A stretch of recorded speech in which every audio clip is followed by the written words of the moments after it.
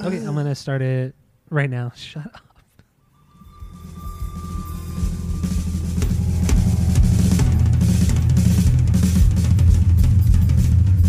Welcome back to Asinine Radio, a weekly podcast where we talk about music, and, well, that's pretty much it.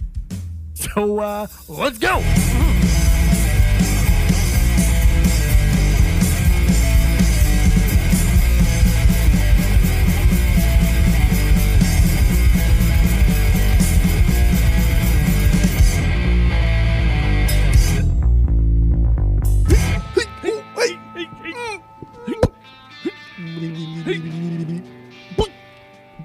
This is Asinine Radio. This is the weekly music podcast. This is the greatest podcast you'll ever listen to in your entire life.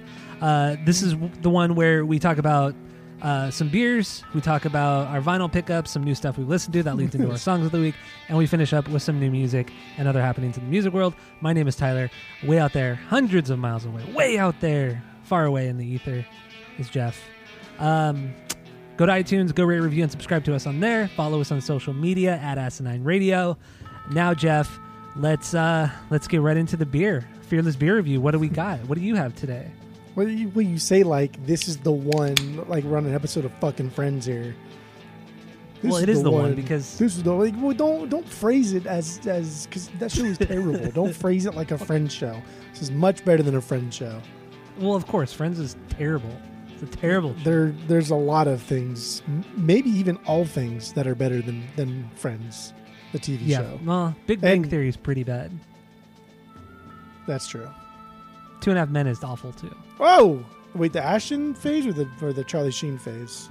Both. Dude, you're what? Terrible. It's not terrible. Show. It's not terrible. It's terrible. We're getting off track here with your stupid comments. What are we talking about right now? We're talking Fearless beer review. What do you got? Fearless beer What nasty review. stout do you have? Yeah. Well, I do have a stout, but that's not my beer of the week. My beer of the week, I just had a couple days ago, like 3 or 4 days ago, and then we got a 32-ounce growler. There's a little gas station down the street from our house that's got like 15, 20, 25 taps at it. Really cool spot, nice. And we filled up a little growler, a little 32-ounce of this beer called Big Blue Van. Okay. Big Blue What Van. kind of style is it? It's a fruit wheat beer. It's like 5.5%.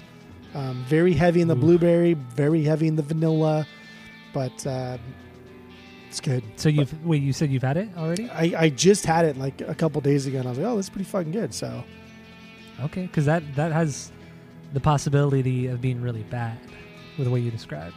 Okay. It does, but if I recall, this tastes like something, and I want to say it tastes like Fruit Loops, but I could be wrong. So good. So I that's what I think it tastes like. But it's from College Street Brewing, which is over in Lake Havasu, Arizona. Mm-hmm. So that's kind of cool, I guess. 5.5%. Yeah. I can't get the fucking cap off. So yeah, there we go. Yeah, dude, the little store down the street sell these little like $3 glass jug things for 32-ounce beer. It's pretty dope. Yeah, and that's cool that they let you bring in whatever kind of growler and just fill it there. That's cool. Yeah, usually I bring my BJ's really cool. growler. They just don't give a shit. Okay, so you got a fruity beer. I got something called Ubadank. This is from a brewery called New Glory Craft Brewery in Sacramento, California. This is a West Coast IPA. I got it because the label looked kind of cool, and then I realized after I bought it that it has a really cool name too. It's Ubadank. I like that. Ubadank. I like that. Ubadank. Like so Hoobastank. It's 6, like Hoobastank, yes. It's 7.2%, and West Coast IPAs are pretty damn good generally. So I'm kind of stoked for this. So let's clink it, yeah. Yeah, here we go. Clink and tink and yeah. Ooh. Mm. Ooh. Ooh. Ooh. Oh, damn. Ooh. That's 4 oohs. Ooh. That's a high ooh. Ooh. Damn. Okay. What do you think of yours? I'm curious before I get into this because I need some more sips. This tastes like Fruit Loops, so kind of in the same vein as like that Leinenkugel. I think like the summer shandy or whatever tastes like Fruity Pebbles. Yeah, exactly. This tastes like Fruit Loops. It's good. It's light. It's not too sugary, not too syrupy. After like a couple sips of the Blue Moon, in that vein, it can get a little too syrupy, a little too sweet. It's a little bit lighter. Yeah, it's kind of gross. But the flavor's there. This is good. I like this. Again. Nice. Okay. My Ubadank, this one is fucking good. This is really good. I'm really surprised at how delicious this is. This is fantastic. It's not super boozy. It's kind of sweet, but not like, it's not syrupy at all. It's not even like a that kind of sweet. It's just like, it's like a perfect balance of hops and sweetness and just drinkability. Oh, this is really good, Jeff. This is solid stuff. I would definitely buy this more. Who made that? It's a brewery I've never heard of. It's called New Glory, up in Sacramento.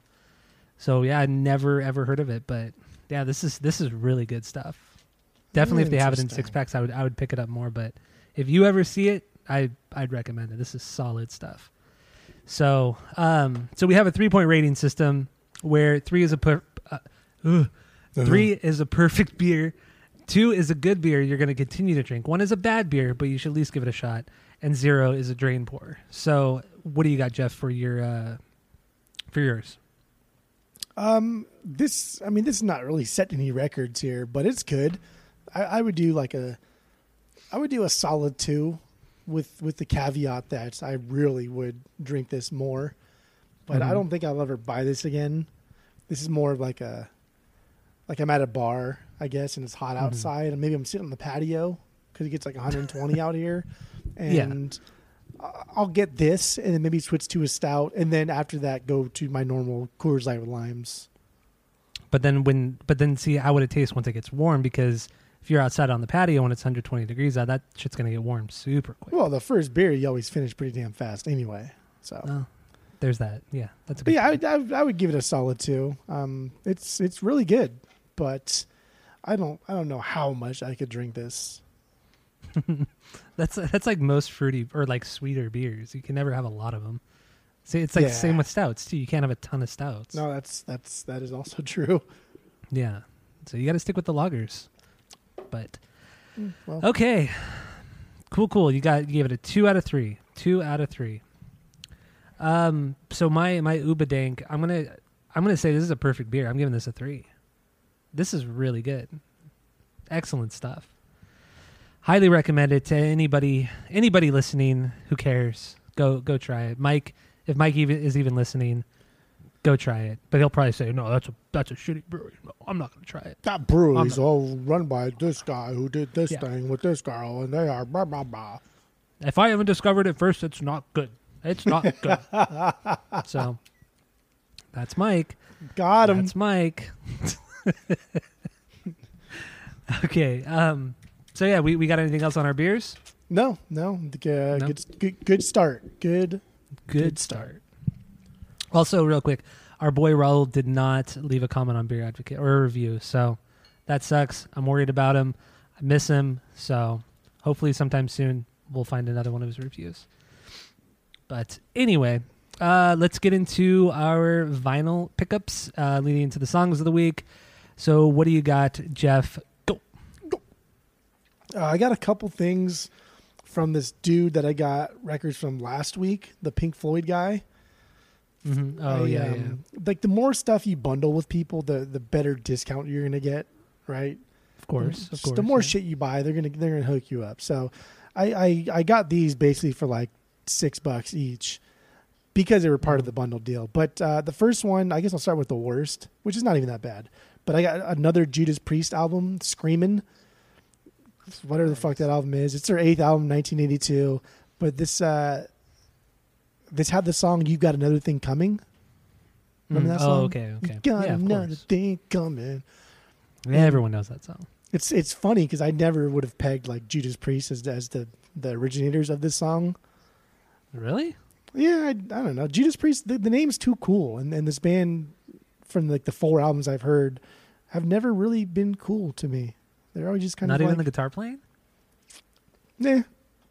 It's like it's almost like 80s hair metal, glam metal. It's just not. It's not But it hard enough. predates It's that. not cool enough. It's not fun enough. It's meh. Okay, fair enough. It's lukewarm. But I'll probably purchase at some point. Maybe even on the upcoming record show. It was whatever's. Okay. I have if another you got album by into it, them, you're and in. that's also whatever's. And Judas Priest is just like, dude, your fucking name is so cool, and it's from a Bob Dylan song. So like, you got to bring. Is it really? I didn't know that. Yeah. Shit. Okay. It's like you got to bring it, and they don't bring it ever. They got to bring it, even though it's a reference to Bob Dylan, who never brings it. I think it's from one of his. I think it's from one of his one of the ones we did in the pod a couple weeks ago. The John Okay. the John Henry, the John Harding, whatever the fuck that album was. I forgot the name was. Yeah, I know which one you're talking about, but I can't remember the name either. So yeah, that was it. Judas Priest. I don't know, man. I'm not a fan, so I probably won't, unless it's part of a bundle deal. I can get it cheaper than I can resell it for. I won't. I probably won't ever pick it up. But to be fair, I bought it for like $6. I'm going to list it at like 10. Yeah, you're not making like this enormous profit from it. I'm not like scalping it and then being like a dick about it, but I want my money back because this is not very good. Yeah, I know. I get it. I totally get it. Another one I got. So that was it for like the bad. Now we're getting to like the okay. But Kiss, their second album, Hotter Than Hell, 1974. This Kiss is kind of like a band that I never thought was good ever, and I'm still learning to think that they're not terrible, I guess. But I got their live album, and I I really thought like that. I think it's a banger. I think it's fucking fantastic. One of the coolest live albums that I've still have heard listening to vinyl. I think it's amazing. And Kiss are a lot better than I ever gave them credit for.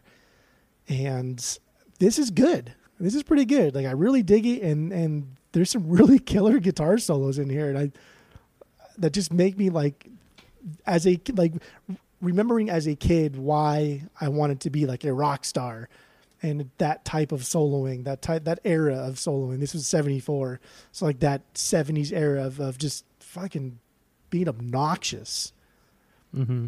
This is so good, and dude, these guys rock. And the album cover is really cool. It's kind of ugly, but it's still kind of cool in its own way. It's one thing I never would have thought you would ever say, is that a Kiss album is one, really good, and one of their album covers is really cool. Do you have it pulled up?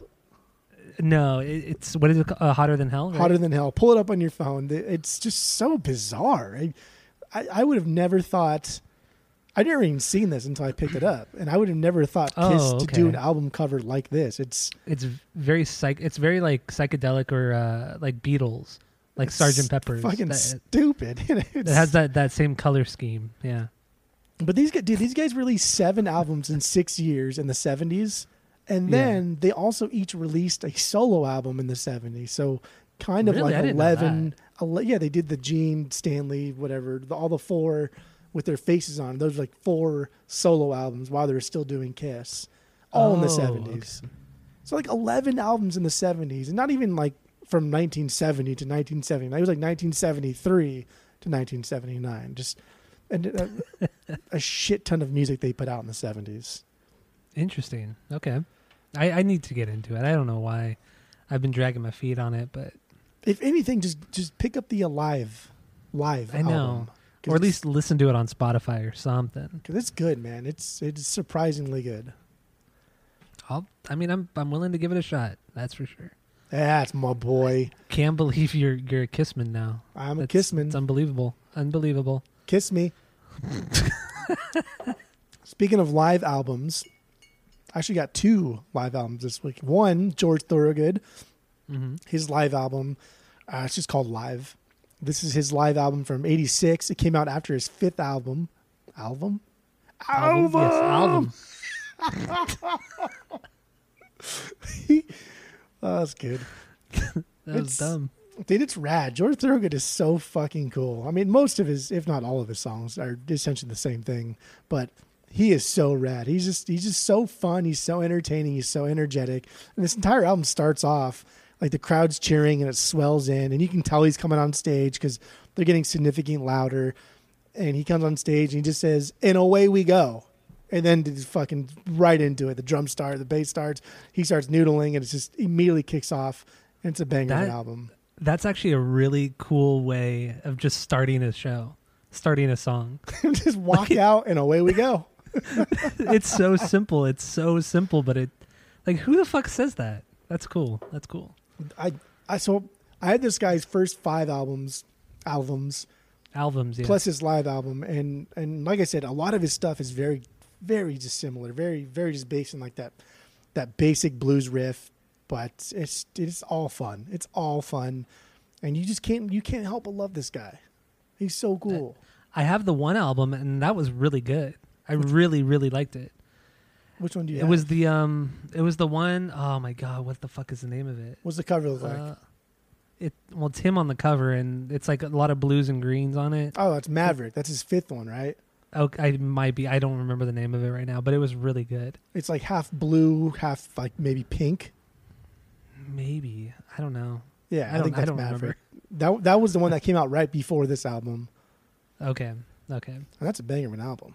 It was good, and I ended up getting it for free from you because remember you found the record just by itself without a sleeve, and then later that day we got a crate of stuff, and in that crate ended up just being a jacket of that same record. So what the hell, really? Yeah, that's what ended up happening. Yeah, it was a loose record, and then we got a jacket later that day. Damn. Or no, it wasn't a crate. We went to. You found the record by itself at Aldo's, and then we found the jacket at Nichols, and it was just like a weird coincidence. But no, that's how I got it. It was meant to be. Great record. Great record. And away we go. That's cool. So that's good. really cool. That's really cool. Another live album I got. This is kind of like a mini Grail, I guess. Mm-hmm. This is something I've been looking for since we started, because the first group, CCR, I wanted to get all of their albums for. So all their studio albums plus their 3 only official live albums, Woodstock being one, and then one without Tom Fogerty. Mm-hmm. Being the other, and then the third one was this one. I don't have the Woodstock one, but that was just pressed in like 2016. But this third one came out in 1980, but was recorded in 1970, and it's called Live at the Albert Hall. And what's kind of unique about this one, it was mistakenly labeled and represented as being live at the Royal Albert Hall, but in actuality, it was recorded at the Oakland Coliseum. What? So that's a big boo-boo. So on all the original pressings, well, somebody fucked up. On the original pressings, it says like clear as day on the top, like live from the Royal Albert Hall, and that's completely not true. And so they started repressing them with the correct label, which just said like live in concert. Uh-huh. But the older ones that had the live at Albert Hall, they just like the record label or the stores, they just put stickers on it that would basically tell you what's going on, like an explanatory sticker. That's a big fuck up. That's a really big fuck huge. It's so stupid. Wow. Like, how can that even be a thing? Like, it's not like it was like they misspelled it or it was something similar. Like it's not even the same fucking continent. Like, how do you mess that up? That's great. So but great. the version that I have is the live at the Albert Hall version, and it has the explanatory sticker on it. So, that's cool. Not that any of that makes a fucking difference, but I think it's really cool. Is the sticker on the jacket itself, or does it still have the shrink wrap on it? Yeah, it's still on the shrink, so I kept the shrink on it. But it's just, it's a killer live album, and I mean, they sound exactly how they do on album as they do live in the studio. Which is something you don't like, so I'm surprised you're so willing to have that, to even have this in your collection. Because I don't want to quite buy a greatest hits album by them, because that's literally the exact same thing as I already have. Mhm. But this is the next best thing because the songs are a little bit different. They do a little bit different things here and there.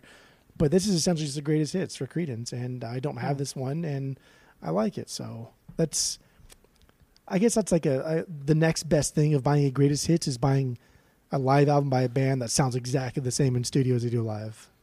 Yeah, that's true. That's very true. Then that's CCR. Mm-hmm. Not that it's Damn, bad they're or so good. good. It's just, whatever. They're What so a good. run. What a run. Such a short run too. But what a run. It's crazy to think how the amount of time that they were actually around. It's crazy. All those bands too. The Beatles too. The Beatles were only around for like 10 years, and look at all the shit that they fucking did. It's nuts. It's Nuts. It's interesting because like the Beatles, and they're not even like from America, but CCR is like so ingrained in our culture. Whether you like know it or not, CCR songs are fucking everywhere. They are, yeah. If You go not even anywhere, it's gonna be playing. just like the instrumental parts, like Fortunate Son and Proud Mary, like this. These are things that you hear at malls alongside of a lot of Beatles songs.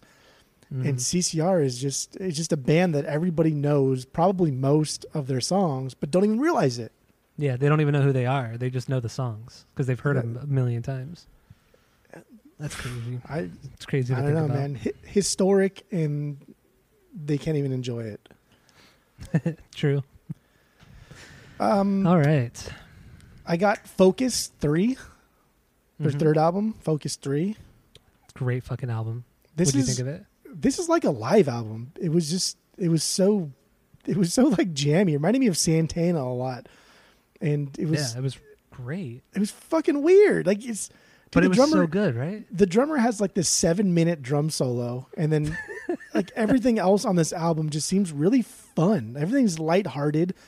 Like none of these guys are taking anything very serious, and it's just this sounds like a band practicing, and it just so happened to be recorded at the same time.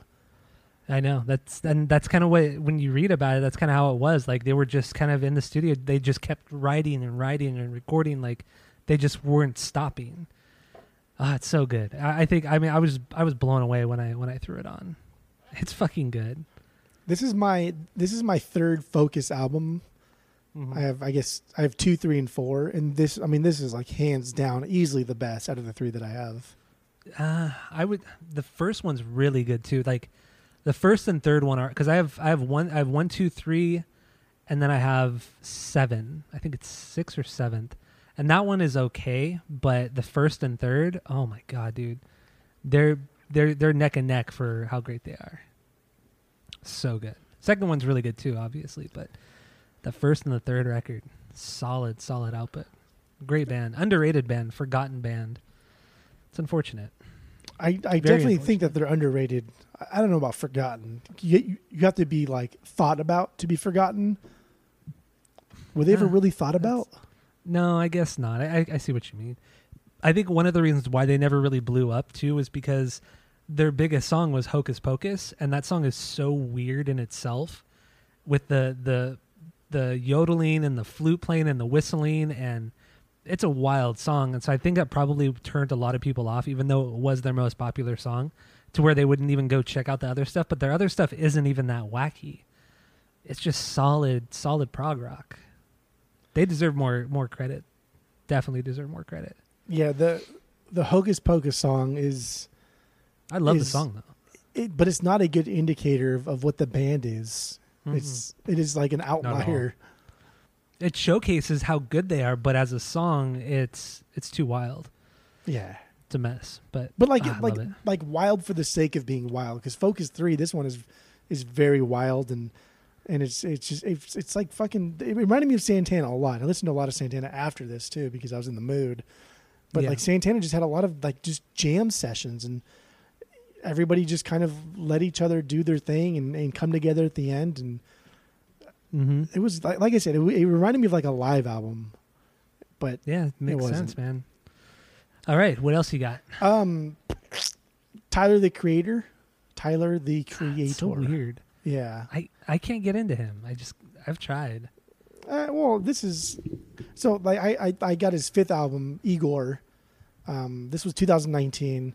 This one's good. This one's good because it's not like a traditional hip hop album. It's very pop. It's very pop oriented. Even Tyler himself, when I think it won like a Grammy or something, he was kind of upset because it won like best hip hop album when he thought it should have won best pop album. And it is very pop oriented. There's a lot of producers, a lot of guest stars, but it's kind of cool. It's kind of conceptual. It tells like a story beginning to end, and I don't know. It's really good. I don't really like a lot of his stuff, but I think Igor's fucking fantastic. Interesting. I'll give it a shot because I've only ever heard hip hop stuff from him, and I don't know. I didn't click with me at all. Just the beats didn't get to me. The vocal delivery I just thought was whatever. Just not for me, I guess. I don't know. I'd give it a shot though. This one, the Igor album. Yeah, I'm not like a huge Tyler the Creator fan or whatever, but he's always kind of been like that alternative hip hop, the bridge between like hip hop and like rock type of music. And has he? Yeah, like his I think his like first or second album is it's like alternative hip hop and a lot of rock elements, and he has a lot of I don't know, like soul and funk, but not in the traditional hip hop sense where they're sampling it and using it as bass lines, but more like vocal melodies and things like that. Interesting. Okay. Maybe we should do a record sometime. Oh yeah, that'd be cool. Yeah. We'll put it on our extensive list of like 30 albums to do. Stuff that's never going to get done. Oh, we'll do Savage Garden someday. We will. That's well. We'll do Savage Garden and we'll do Papa Roach someday. Those will be the ones. Papa Roach, that has more chance of getting done than Savage Garden. I can also overrule and say we are doing Savage Garden. That is true. If you feel that passionate about Savage Garden, you can make an executive decision. Neither of us have done that yet, so that's also a good sign that neither of us have made that executive decision. So that'll happen. Well, I kind of did with one for the kids. I pushed that because it was the anniversary, the 20th anniversary. But it wasn't really pushing it because I was so willing to do it. So there was no fighting, no pushback from me. So, but there's going to be fighting with you when it comes to Savage Garden. I mean, without there's so many fucking albums why would you want to do Savage Garden? Who cares? God. They had one of the biggest hits of the 90s. I don't give a dude. Fucking the 90s? Are you kidding me? 90s belongs to Marcy Playground. That is it. Good night. What about Nirvana? Call it a day. Who? Who?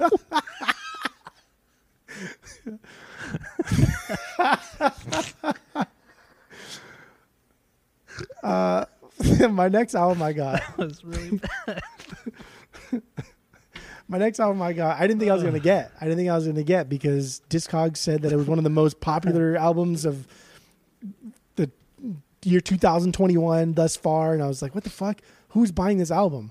Like Discogs was saying that it's on par with like Ziggy Stardust, and it's on par with like Zeppelin Records or Sgt. Pepper's. And then AFI, Black Sails in the Sunset, is one of the most popular albums. Like, who the fuck is buying this? It had to have been like a typo or something, or like I don't know. That doesn't make any sense. It makes no sense. Like there's a solid like 10 to 15 to 20 albums that pretty much everybody owns or everybody buys or everybody at some point has in their possession. And Black Sails in the Sunset is not on that list. No, not at all. Maybe it was supposed to be like one of the best selling in like the rock genre or the punk genre, but overall, no, that doesn't make any fucking sense.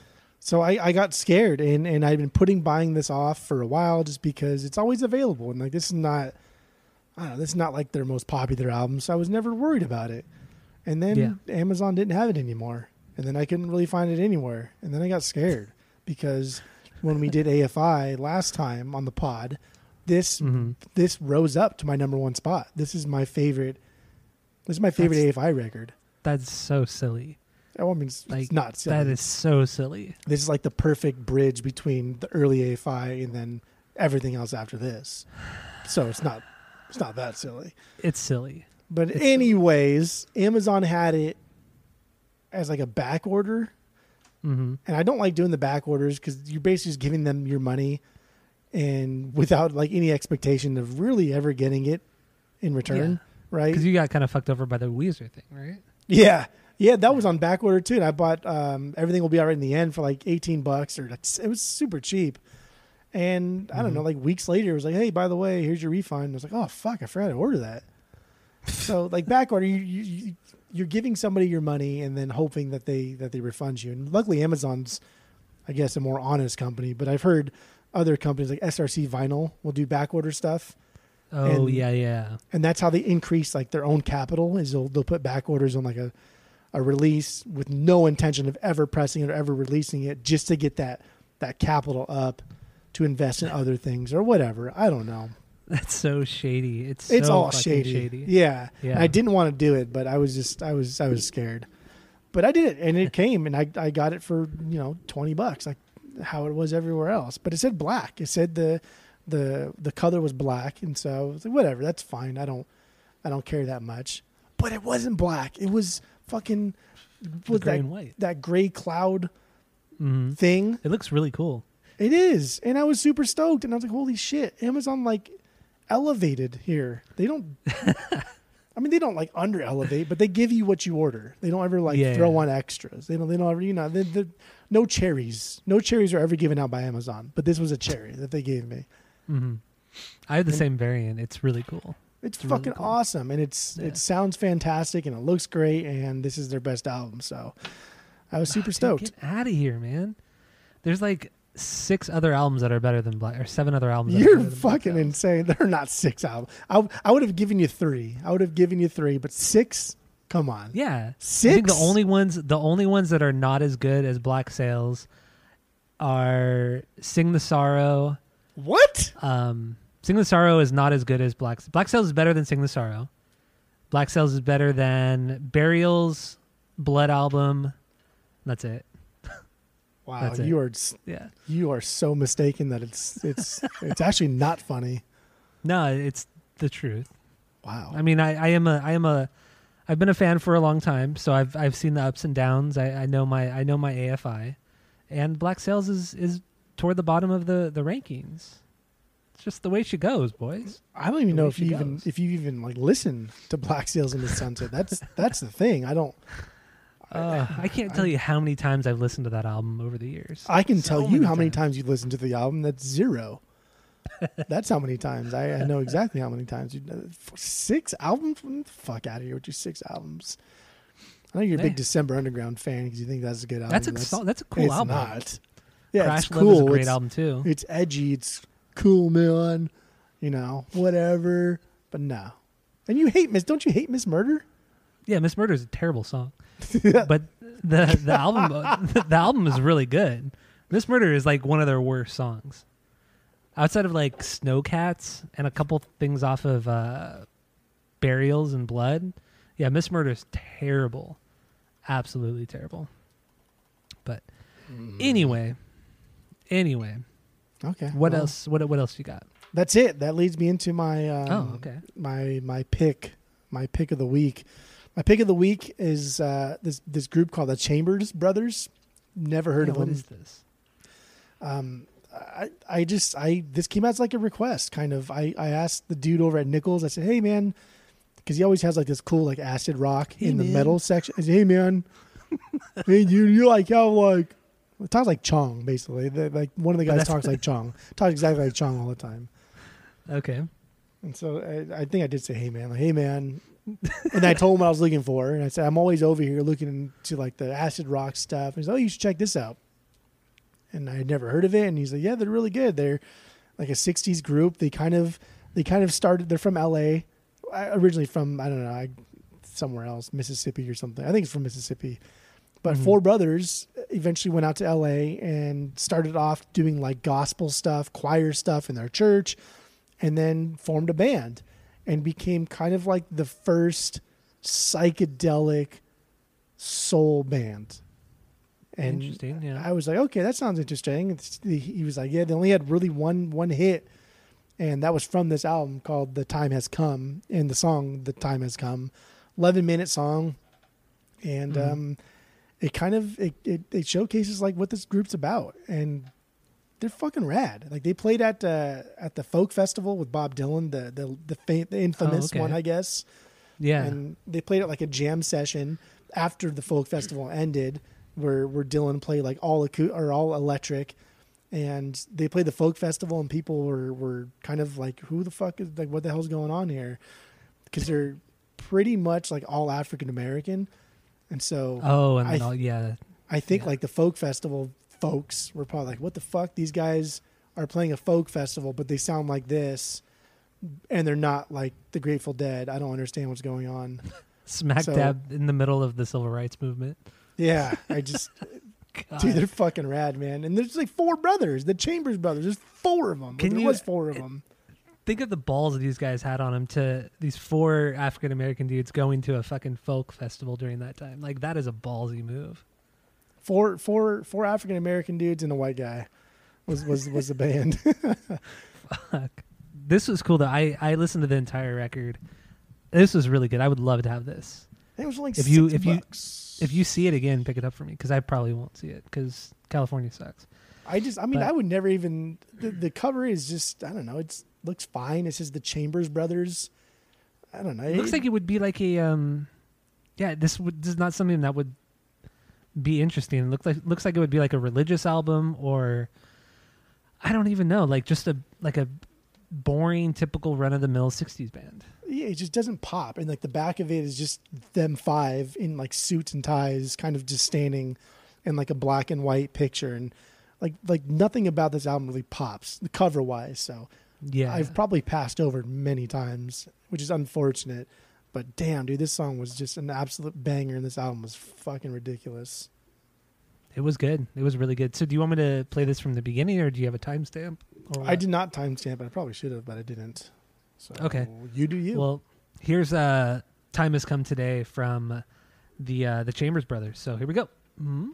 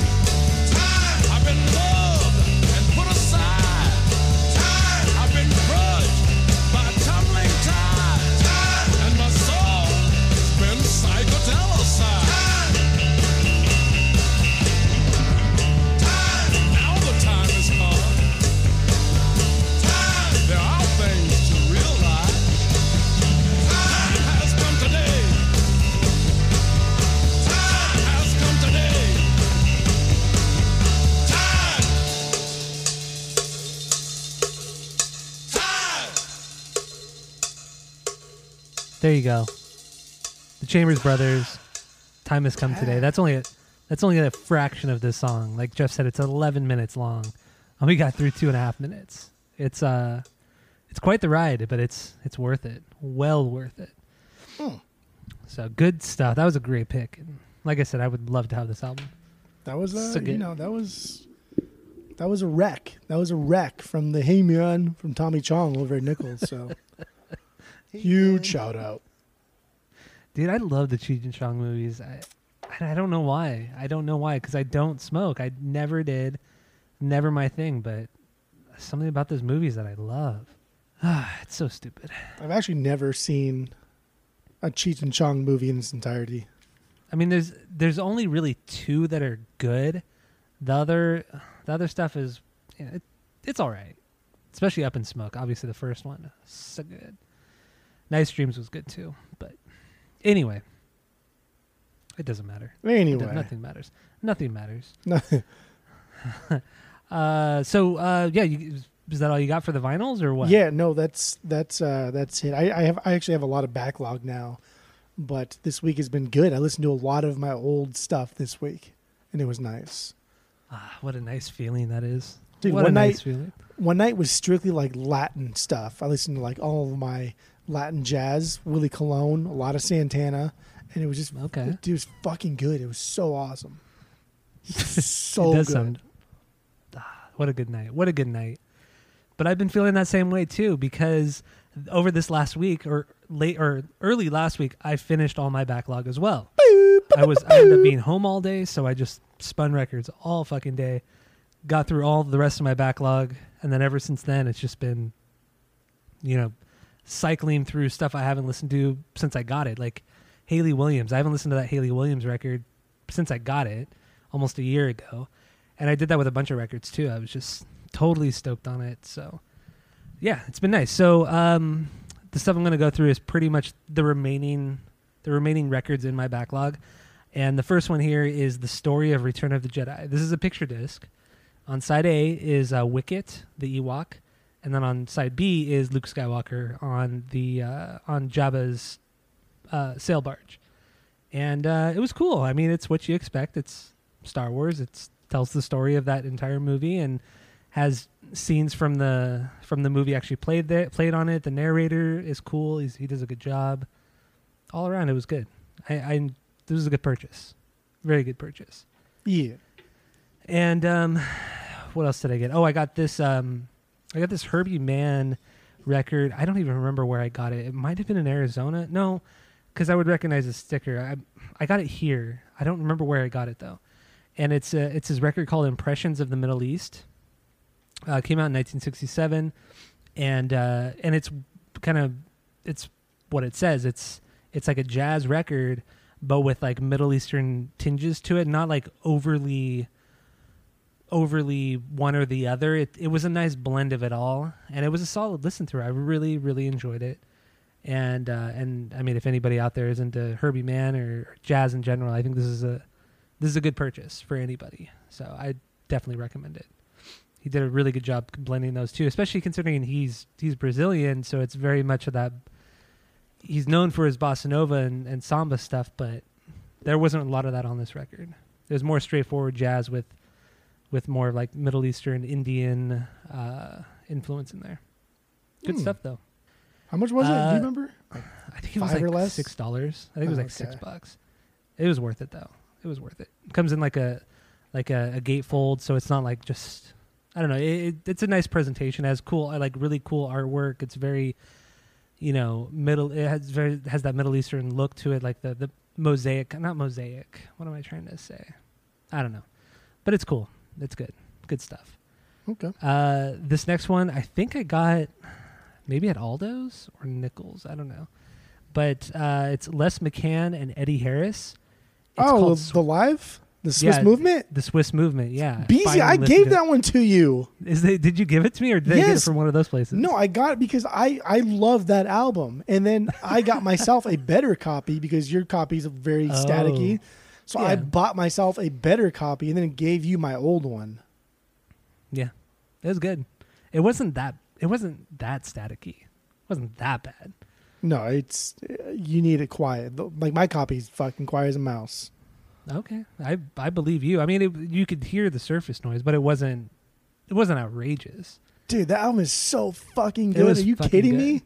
Yeah, it was really good. Are you joking I was my ass? really surprised. No, I was really surprised at how good it was. And This is go ahead. I'm No, excited. no, what were you I'm, gonna ex- say? What were I'm you getting gonna my head of myself. Do your thing. I'm gonna sit back. So this is like you said, it's a live album. Came out in '69 at the Montreux, however you pronounce that, jazz festival, and it was actually an impromptu performance. Like they were just kind of thrown out there, and this is what came of that performance. And then what I thought was really cool was that Atlantic Records ended up buying the soundboard recording from the festival organizers for less than $100. And then this ended up blowing up that year and being like, I think the best selling jazz record of that year. And they paid less than $100 for it. Yeah. And they made all that fucking money. But it's solid. It's a really good performance. Dude, not only was Very, very was like this completely just like on the spot made up, but these guys, Les McKenna, Eddie Harris, they never even played together before. Yeah, I know. They were so both cool. just like fans of each other. Like, hey, dude, you want to do something? Yeah, okay, let's do it. And then like this happened, and it's unbelievably good. This is one of my favorite really jazz cool. albums that I have. I would like to have a better copy of it for sure, but I mean, I'd like my. Oh, well, I thought it wasn't a lot of static. Well, it's not that bad, but I mean, I would pay money to buy like a better sounding record. Yeah, for sure. I bought your copy at Grace for $3 when we first started collecting for whatever reason, and then I bought my copy for $6 at Aldo's, which is much, much better. I'd pay $6 for it for sure, for sure. So that was a really good one. Took me forever to listen to it, but glad I did. Actually, everything everything that was remaining in my backlog was all very good. Well, at least the stuff I'm going to talk about, because I take it back. There was like a good 7 or 8 records in my backlog that I just could not get into. But this stuff that I'm going to be talking about coming up is also very good. It's actually very good. The next one here is the Dave Brubeck Quartet. It was released in '62. I don't know which one this is like in the span of his career, but it's the record Countdown, Time in Outer Space. I guess it was like considered kind of a concept record, only based on the time signatures of the record. So the beginning and end of this record, the beginning and end are let me try to. Okay, so the beginning and end of the record are in 4/4 time signatures, and then everything in between just like fluctuates and varies throughout the song. So there's like all these highs and lows, and I didn't really pick up on it because I'm not that attuned to jazz music and just, I guess, musical theory in general. But reading more about it, it was really interesting. Like that's really cool, and it was, I guess it was it came off like the heels of his most successful record of the time, and people were kind of disappointed, but it still sold really well. But I don't know, it was really cool. I enjoyed it. It was a good jazz record. So, and I think I got this one from Nichols. I think it was like a $2 record at Nichols. So it's good stuff. The next one here, more jazz. This is the John Coltrane Quartet. This is Africa Brass. It's his 8th record. Came out in '61. It was the first album on the Impulse record label, and who he ended up staying with until he died. But it was cool. I mean, it was a little bit more of like a big band sound, which I'm not really into. I thought it was going to be more of like a world sounding record, but it was still cool. For what it was solid, and it wasn't overly big band, if that makes sense. It's interesting to call it Africa Brass and then make it like big band sounding. Yeah, and then I was looking at the people who played on it too, and it wasn't even a quartet. It was like it was his quartet that he used all the time, but then there was like 6 or 5 or 6 other musicians who played on the record, like with like the French horn, the trumpet, and like a tuba or something like that. So it was definitely much more big band. And I just don't know why it was labeled as the John Coltrane Quartet. But surprisingly, even though it was a John Coltrane record, it got ranked pretty high. Like it was reviewed pretty high, which we've noticed with jazz records that doesn't happen very often. But yeah, but this one did. So It was good stuff. This is the last jazz thing. Johnny Smith, he's a guitar player. He was a guitar player, jazz guitarist.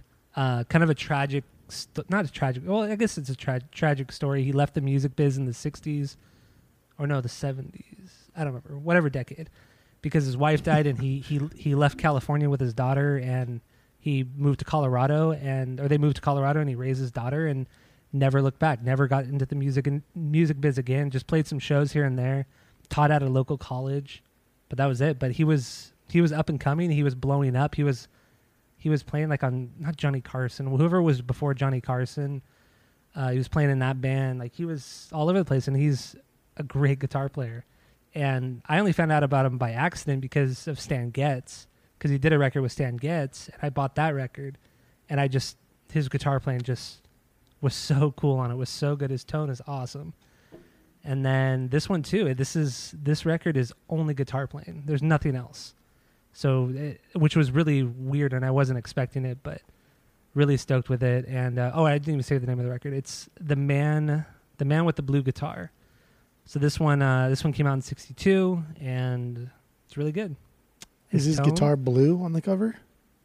Blue. So. I get it, like melancholy. Yeah, it's really good. Like his guitar tone it's so smooth sounding. I can't even explain it. His guitar playing is just so rad. What album did he do with Stan Getz? What album did he do with Stan Getz?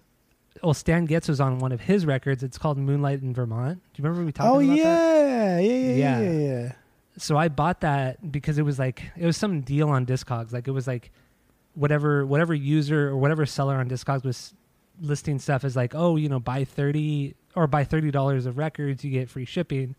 So I'm like, so I bought a bunch of Stan Getz and some other stuff too, and this happened to be one of them. And then I ended up really, really liking his guitar playing, and it's great. And he even had a custom guitar too from Gibson. Gibson actually reached out to him back in the '80s after he had already retired from music, and they got with him, and he ended up creating a custom Gibson with them, which I guess you could still buy to this day. I forgot the name of it. It has a particular name, but I forgot.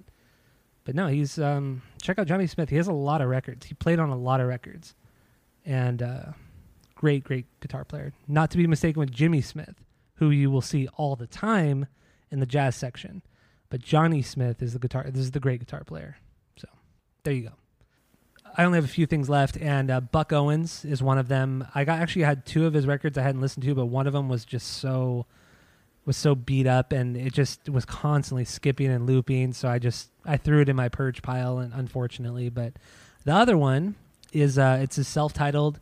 It's his first self-titled. It's his debut record. Came out in 1960. His second record was also a self-titled, which was kind of annoying, but whatever. But no, this one was good. I mean, it's Buck Owens, man. What do you expect? He has a very unique style, the Bakersfield sound, which we've talked about extensively when we did Catch a Tiger by the Tail, or Tiger by a Tail. Yeah. And so it was good. I mean, it's what you expect. I've got a Tiger by the Tail. Okay, there you go. Well, what was the one you got rid of? I don't remember. It had a red cover, but I don't remember right now. Okay. All right. Well, yeah, this first one, I don't think I have that one. I only have 3 by him. One being Alive at the Carnegie Hall. Oh, okay.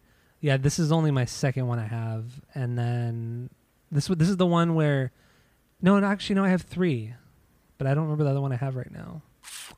But no, this one has it's like a old beat up barn, like on a farm, kind of a little bit in the distance. That's what this cover is. But it was good. It was a good record, solid record. No complaints. And the next one here, this one you gave to me, or I don't even remember the whole story behind it, but it's Melanie and the record Four Sides of Melanie. This long ass fucking record. Luckily, it's good, so it wasn't torturous to get through, and I am keeping it. I'm not purging it. Yeah, this is good. This is good. This is really good. It was what I was kind of expecting, but. Well, I brought various songs here and there as my pick of the week, and this was part of like an original purge backlog that I had. That I was dreading this one because it just looks so fucking boring. It looks so dumb. It's just so long. That's the thing. Yeah, and it's long. It's 2 LP. No, is it 3? 2. It's 2. It's 2. It's for sure 2, maybe 3. I can't remember. And it's a pain in the ass to fold up too. Yeah. Then maybe it is 3. I can't even remember now, but it took me forever to listen to it because I just didn't want to like sit down that long for something I knew nothing about. Yeah. And I did, and I purged this one, but I gave it to you because I wanted you to listen to it. And then I ended up buying like 6 of her albums because I think she's phenomenal. She's really good. She's very, very good. But I don't know if I would be willing to buy more of her records because this is already a lot. Like this, I can get my fix of Melanie from this record. Yeah, I mean, you have like basically like the greatest hits across like 3 albums, so yeah. You have a lot of Melanie already. Yeah, it was a lot, but it was a great listen through, and apparently she's very popular too, or she was very popular. So, but I had never heard of her until you brought her to the pod a while back. She just has like cool. She has like a beautiful voice, and coupled with like her basic stripped down acoustic guitar playing all the time. I think it's fantastic. It's like a female version of Bob Dylan with very strong melodies. Yeah, not annoying. And I hear every once in a while I hear Regina Spektor in there too. Kind of the way she delivers her lines. Yeah. Kind of Regina Spektor, which is cool. Always good. Always a good thing. Yeah. That was good. And then this last thing here was another one that I was very just kind of putting off because it's 3 LPs. It's a lot, and it's the Woodstock live album. Dude. Fucking, and this is what I listened to the Woodstock album, and then I was like already on a roll, and I was like, fuck it, I'll just do the Melanie record. So I did the Woodstock, then Melanie, and it was a lot. It was a lot, but the Woodstock was solid, especially the last side, or maybe last 2 sides, the one with Santana and Hendrix. Oh, like, the last side is just, I think it's just Hendrix, right? Yeah. Okay, yeah. And I think Santana has like half of the side before that. And yeah, no, it's fantastic. There was a low point, but I can't remember who it was. It was somebody I'd never heard of. It wasn't John Sebastian. I think it was after that performance. I was just like, I was kind of like, not bored. I was just like, dude, I want to get along with it. I just want to keep going. And then Santana hit, and I was just like, oh, I'm in. I'm totally in with this. It was great. Absolutely great. There's, I mean, like that. So there's 2 Woodstocks, like the big ones. There's Woodstock 1, that soundtrack, and then there's Woodstock 2. I don't know if you have both of them, but I know. I mean, obviously you have this one. Yeah. But the second one got a lot better reviews. People liked it a lot more because it took out a lot of the downtime from the first one. A lot of like there's a lot of announcements. There's a lot of talking to the crowd about where to go for bathrooms and where to get the food. But like, why would you want to take that out? That was part of the whole experience. I liked it. I liked that part of it.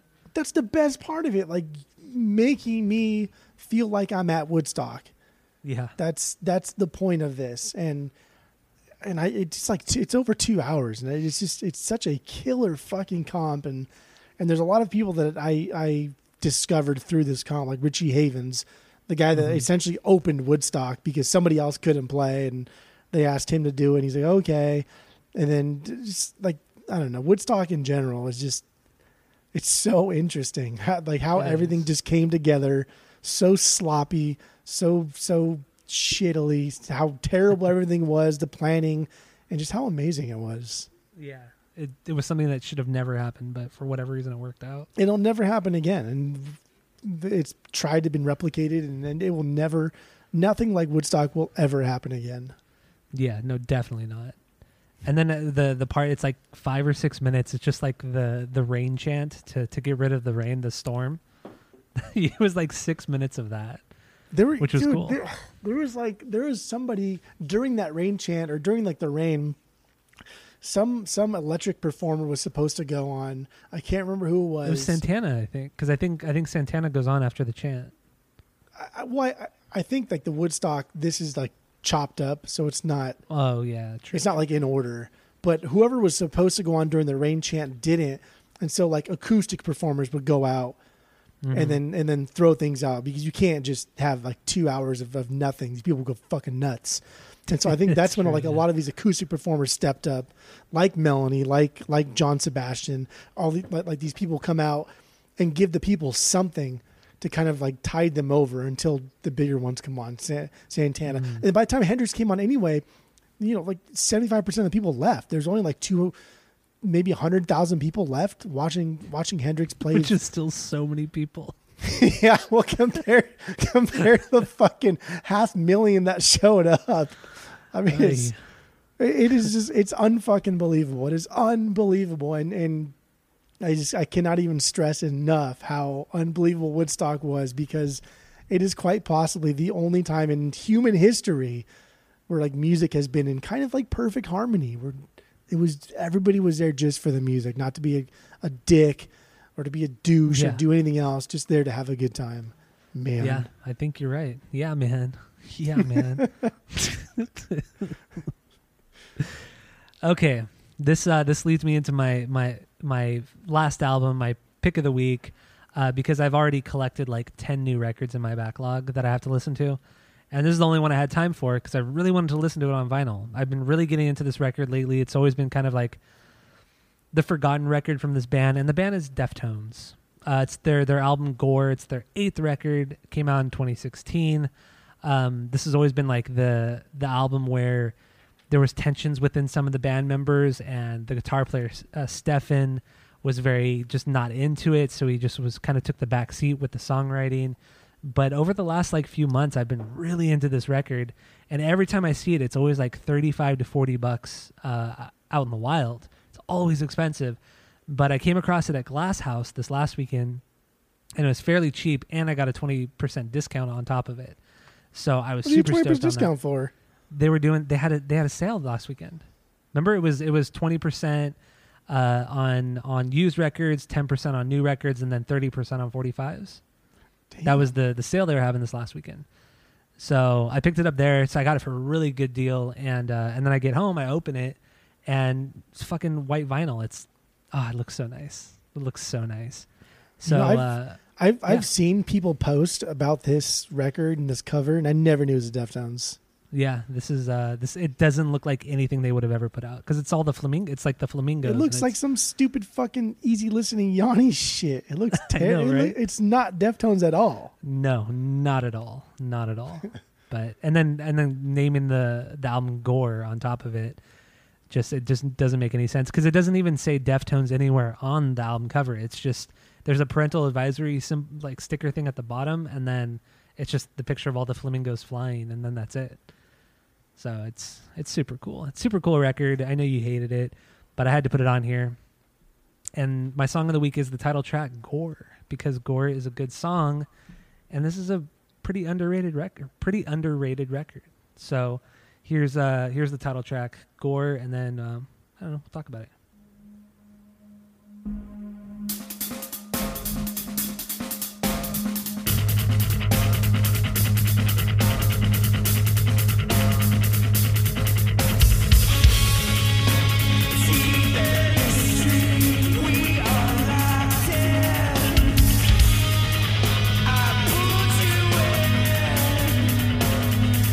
Now, bodies are wet, there's blood.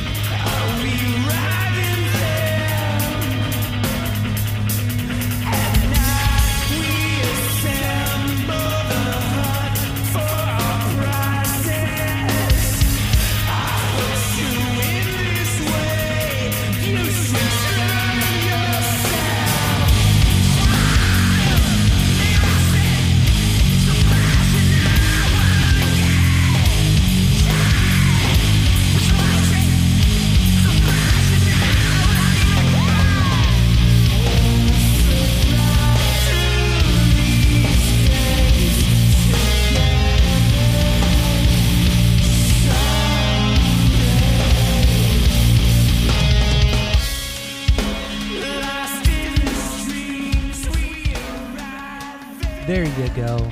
There's Deftones There they are. and the song Gore from the album Gore. So what do you think of this one? Hate it? Love it? What do you think? Didn't hate it. Okay. Good. Didn't love it. Okay. It's a start. I don't like the vocals. Just not a fan of the vocals. That's always been your issue, huh? Yeah, With it still Chino's is. vocals. It's Yeah. like, I don't know. Everything I've ever heard from them, I think, I don't know. I don't like it. I think he's too boring. I think the band did Fair a lot enough. of really cool things. I think they can be really complex at times. They can add a lot of nuance, and I think he just kind of does the same shit over and over. Okay. It's a fair thing because that's how I felt about this band for a long, long time. And then I can't tell you what it was. It clicked for me, and I just became obsessed with this band. Like around 2000, I think it was like 2008. I just became totally obsessed. I liked songs here and there, but I don't know what I really have no idea what it was, and I've just been obsessed with them. They're so good. But no, I get what you mean with Chino. I'm not like opposed to this band, really.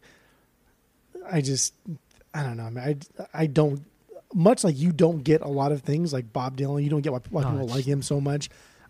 Like the Deftones. Like, what the fuck? This is like vanilla shit. I don't understand. See, I don't agree with you about that at all. There's like you said already, there's so much nuance to their music, and the songs are there. The melodies can be there during certain songs. Like they know when to get wild. They know when to kind of just do weird shit, to be melodic. Like there's a lot of depth to this band, which I think is super fucking rad. I love this band. Love them to death. So I like this record right. too. Well, at least you kind of enjoyed this song. I thought you might like it more because he screams a little bit more in this song, and then I don't know if you actually got to the very end, but the very end is just him like just screaming his head off, and then you think it's gonna end, and it's just like doom doom doom doom, and then you hear just him scream again, and there's like maybe 5 times where you think the song is gonna end, but it keeps going. It's so good. I love it. You all said the song is 5 minutes long, and it's not. I thought it's almost 5 minutes long, right? It's 4 minutes and 59 seconds. Oh. Whatever. That made me giggle. So stupid. All right, so that was my pick, and that was the last thing in my backlog. So go check it out because you should all be interested in it. So that kind of leads into the final part here of some new music. Do you want to play any of it, or I think there's only like one song? Yeah, there's only one song. Do you want to play it or no? Nah. No, neither do I. So a couple new album releases. Wednesday 13 put out an EP called Antidote. It's kind of, there's one song that's like a sequel to an old Frankenstein drag queen song, which was kind of cool. A couple new songs. I really enjoyed it. I listened to it several times already, but I'm a big Wednesday fan. The other thing here is, you did. why is that so funny to you? But see, you didn't even listen to it, so you didn't even give it a shot. I didn't say anything. I just said that. All I said was, "Of course you did." I didn't even. But say it was also anything so else. condescending. I was just laughing. I thought of a funny Yeah, joke. you were laughing in a condescending way. No, I thought of a joke. I know you didn't. What was the joke? You have no joke. See, I told you. The No joke was, "Why can't you take a shower with a Pokemon?" Because he might Pikachu. That's a classic, 20-year-old classic right there. The other thing that came out was the Offspring, their new record called There you go. called Let the Bad. What a fucking mess. This album is called Let the Bad Times Roll. So it's the first record in like 8 years, I think, or Let 9 the years. bad times roll. Yeah, that's a great Vandal song, but this album was pretty good. I enjoyed most of it. Most of it was good. Nothing amazing, but it was good. I've listened to it twice. Twice. It was good. I don't know why you hated it, but You definitely prepped me for a better album than I was going to expect. oh no, okay. But it was, I don't know, to call it good. there were some solid songs.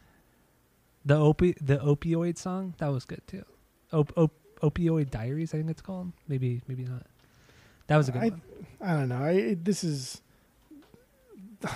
overall like this. It was fine, but when you start to like pick it apart, it's like looking at like a guy's hair, and you're like, damn, that guy's hair looks really good, and then you start to get down into it, and you look, and like his roots are all gross looking, and he's got like dandruff everywhere and dry scalp, and it just looks like shit. And you're like, wow, okay. Like as an overview, this album's fine, but when you really weird start analogy. to like, I was scratching my head at the time, so that's why. You were just making it up as you go. Yeah. Yeah. Okay. But like when you really get down into it, there are a lot of problematic things on this album, and they're unforgivable, and they just don't make any fucking sense. For me, the biggest is Gone Away. Oh yes, the reworking of that song. Yeah, A horrible reworking of that terrible. song. It was terrible. And it wasn't even the closer. It wasn't even like the last song. The last song was Lullaby. And so Yeah. you go from this horrible closer, and like no matter what you put after it, it's not going to be a good song. The sequencing is just not in your favor at that point. Yeah, you're right. I No, hear don't understand why that was there. It was just a very bad move on their part.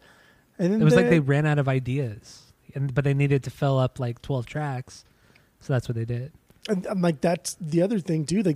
Like the instrumental track, whatever that song is. Isn't it "Dance of the Sugar Plum Fairies"? Ding, ding, ding, ding, ding, ding, ding, ding, ding, ding. No, never mind. No. I always thought it was something. Yeah, I know it's not this, but it always reminded me of the Inspector Gadget song. Oh, it does kind of sound like that, huh? But it's Yeah, not. But no, I get what you mean. That's what I've always thought of it as. But the sequencing again doesn't make any sense coming in between the two songs that's sandwiched in between, and it's like a fun, fast-paced punk song on an album that is not fun, fast-paced, or punk. I don't understand. And I enjoyed it. I enjoyed probably like 60 to 70% of it. I enjoy probably like like 60%. I think I enjoy like 40%. I do like "Let the Bad Times Roll" though. I do like that song. That song has grown on me, but it's still not one of the better songs. Still not one. But the other one, the sex one, that one was fucking awful. Yeah, Like that it's not song even was- like a funny awful. Like bumping in my truck. Like that is just so unbelievably bad that you kind of like it. But this one, it just doesn't work. It just does not work. But I think like the sex song may be one of the worst songs you've ever done. yeah, it might be. It might be. They have some shit songs, but that might be one of the worst. It's even worse than like all the stuff off Splinter, and it's very, very bad. Mm-hmm. Yeah, it's pretty terrible. So the last thing we have here, MXPX put out a new song called "Can't Keep Waiting." I didn't care for it at all. I don't know why I even put that. You liked it? I just spit all over the board. So you enjoyed it? Yeah, it was good. I don't know. I thought it was okay at best. Like I just It wasn't into it. It had a good melody. It's a solid follow up to a lot of the string of singles they've been releasing. Yeah. And I thought it was good. It was so good, in fact, that this week I spent a lot of time listening to old MXPX. Oh, look at that! Look at Yeah. that. Does that mean you're going to buy the box set? No. It's too much money for too many albums that I don't really want. Yeah, that makes sense. Okay, I'm waiting for the reissues of certain albums, and I'll spend $20-$30 on those each. Bursh. I don't know if I would. Bursh. Maybe like $15 for a couple records, but like Ever Passing Moment would be the only one I would probably buy in vinyl. You pay $15 for Ever Passing Moment. That's it. Yeah, I would. That's yeah. then you're never I going to would. get it. You're never going to get it. I guess I won't ever get it. You're never going to get Never gonna get it. So is that all you got? it. Yeah. That's it. Stay tuned for the other episodes because we're going to get into Jane's Addiction. We're going to rank their albums. We're going to get into their second record, or maybe third, I guess you could say. So get into that. Go to iTunes. Go rate, review, and subscribe to us on there. Follow us on social media at Asinine Radio. And that's it. That's all. Boop.